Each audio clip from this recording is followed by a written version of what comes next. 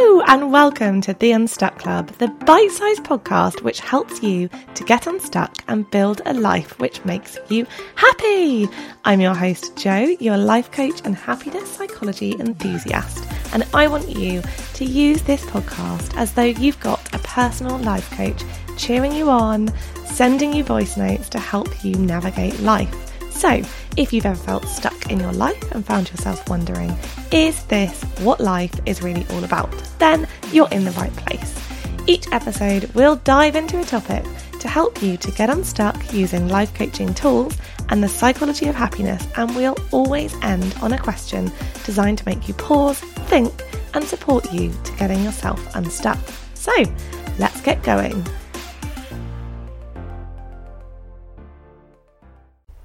Hello and welcome to this episode of the Unstuck Club podcast, all about how to avoid overthinking. Now, the reason that I've pulled this episode together is because this is something which so many people, so many clients ask me about. They feel that they overthink things, they feel that they worry too much, and they want to try and find a tool or a technique to help them to do that less. Now, the first thing that I would say here is that, as with all of these podcast episodes, this is a 10-minute sort of snapshot into this topic and is definitely not to be used to replace any form of therapy or coaching or, seeking kind of help if there is something that's really worrying you, or if there is something that you feel like you're really overthinking. The aim of this is to give you a bit of a sort of like nugget into some things that you can try out and some things that you can think about if you feel that this is a worry of yours, that you're kind of often worrying or overthinking things. Now, I'm kind of dividing this into two sections. So the first one is just things to think about, and the second one is actions and steps that you might want to try out. So when it comes to things to think about, the first thing that I want you to think about is, what are the positive personality traits that naturally come from someone who might call themselves an overthinker. So what I mean by this is, if you think that you worry a lot, or if you feel that you're an overthinker, it's likely that you're going to have the kind of personality traits that, does think things through, and that will appreciate how friends might feel, and that will think through a lot of different avenues before making a decision. So have a think about this, what you're kind of might be labelling as overthinking, as it's also a thoughtful part of your personality. Think about all the good traits that come with someone who might be an overthinker. And on the other end of the spectrum, think about the exact opposite. If you took away all of this kind of overthinking side of your personality, what else are you taking away with that? If you became the most carefree person, yes, there's so many positives to being carefree, but at what point does that kind of tip into careless? See it as a spectrum, and there's so much to be proud of with being a thinker, with being that thoughtful person that thinks things through, that doesn't take things lightly. So make sure that you are appreciating that this part of your personality isn't a weakness, it is a strength that you are just overusing in these instances. So that's the first thing that I want you to have a bit of a think about. The second thing is that in focusing on this area that you feel like you're overthinking, you are giving your thought fuel to believe that it is an important thought that needs to be thought through even more and even more and even more. So essentially, in feeding this sort of trying not to overthink and thinking about it all the time, you're almost being slightly counterproductive by making this, whatever it is that you're kind of overthinking or worrying about, by making it the centre of attention. So what I would really, really suggest, if you find yourself that you feel that you're a worrier or you're overthinking, look at the bigger picture of how you can build a life to make you happy.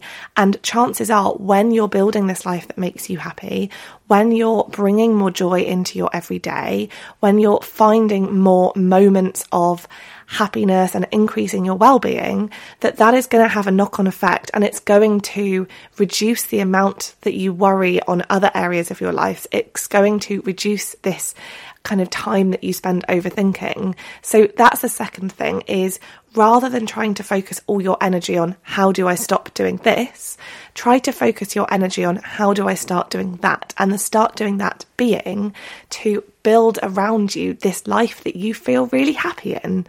And the third thing to think about is to know that those thoughts that come into your mind, those overthinking, worrying thoughts that kind of enter your mind, aren't you. They are your brain trying to keep you safe, and that's why those thoughts are coming in.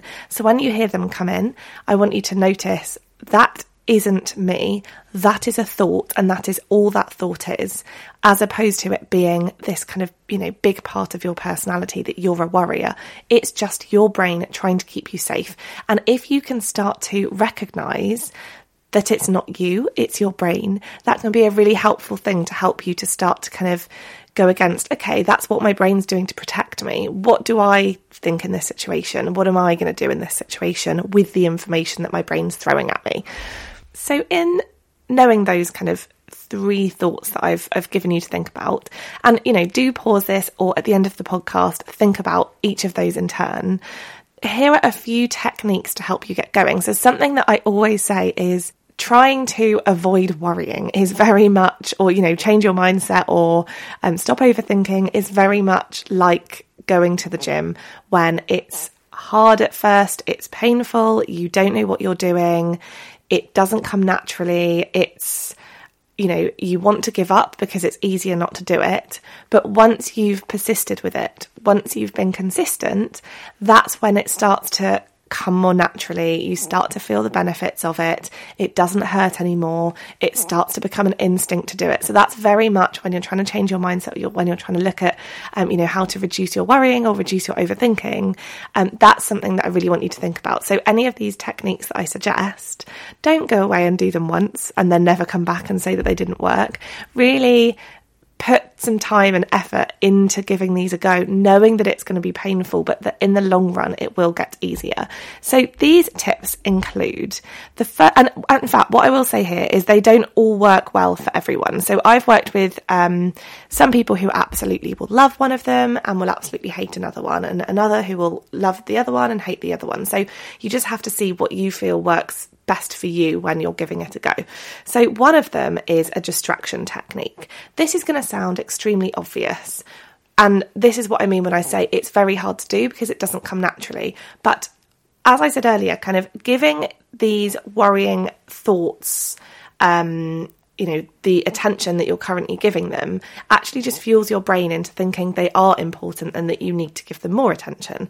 So if you can, when these thoughts come up, try to distract yourself from them. So if you start, thinking of something that you're overthinking, rather than thinking it through, rather than running the whole tape through in your head again, start thinking about something else. Again, I know that sounds irritatingly obvious and you're thinking if it was that easy, I'd do it.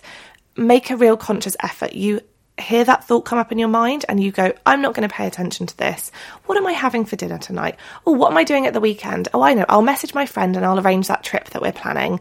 Or, maybe, what is it that you like best? I like puppies. Maybe it's, wouldn't a room full of puppies be here nice? If I had 10 puppies, what would I name my puppies?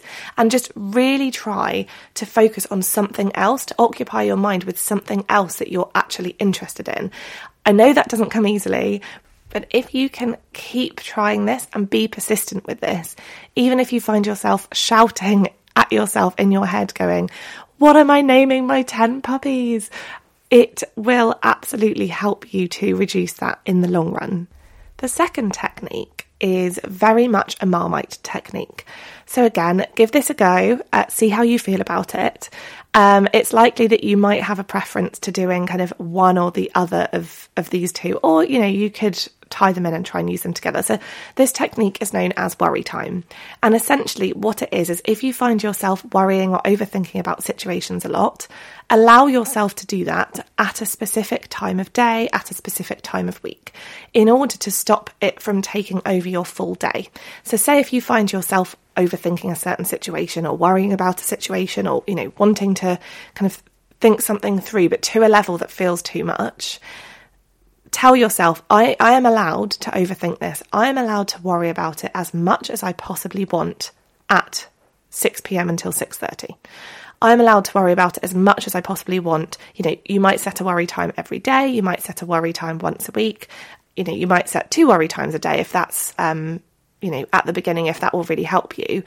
And in doing this, it can allow you to kind of go ahead with that distraction technique to stop thinking about what it is you're thinking about, because you know that you're going to promise yourself that you're going to give yourself that worry time later. During the worry time, set an alarm, 6 till 6:30, say, and when that timer stops going off, you're going to stand up, you're going to walk away, and you're going to use a distraction technique to do something else. And again, this is very Marmite. Some people love worry time, some people hate it, but that's another way that you can get about your everyday in a more normal way, in a less overthinking way, because you're promising yourself that time to overthink things when it's a suitable time for you. The third suggestion that I'm going to give you is to focus your mind on the good things that are happening, to avoid your mind being on the more kind of worrying, overthinking things that are happening. So if a form of your overthinking is through a situation that happened, so say, for example, you went to a meeting at work and you're worried that you screwed it up, maybe that's something that you're overthinking. So what this technique is, it's to, at the end of the day or at the end of the situation that you're kind of worrying about, highlight 3 good things that happened that day, or, highlight 3 good things that happened in the meeting that you went to. And in allowing yourself the time to think about good things that have happened to you in that day, it can help restore that balance. If you're worrying about the bad things and if you're kind of overthinking through things that might have gone wrong, that actually dedicating this time to thinking through the good things and the things that have gone well are really helpful in the long run. And if you struggle with, the consistency of getting a notebook out and writing them down, text them to a friend, share them with your partner. I know that I've used this tip before, and that's because there's a lot of research that shows that this is a really good technique. And it's one that I personally use almost every day without fail. Me and my husband go through the 3 best things that have happened to us that day, and I can firsthand say that I find it really, really helpful. So give those 3 techniques a go. Have a think about the things that I said earlier. And the question that I want to leave you with today is, what are the positive personality traits that might go hand in hand with someone who calls themselves an overthinker? Thanks so much for listening to the Unstuck Club podcast. If you found this helpful, then don't forget to share it with friends, drop me a rating, or hit subscribe to make sure that you never miss an episode. Until next time, I hope you have a really lovely week ahead.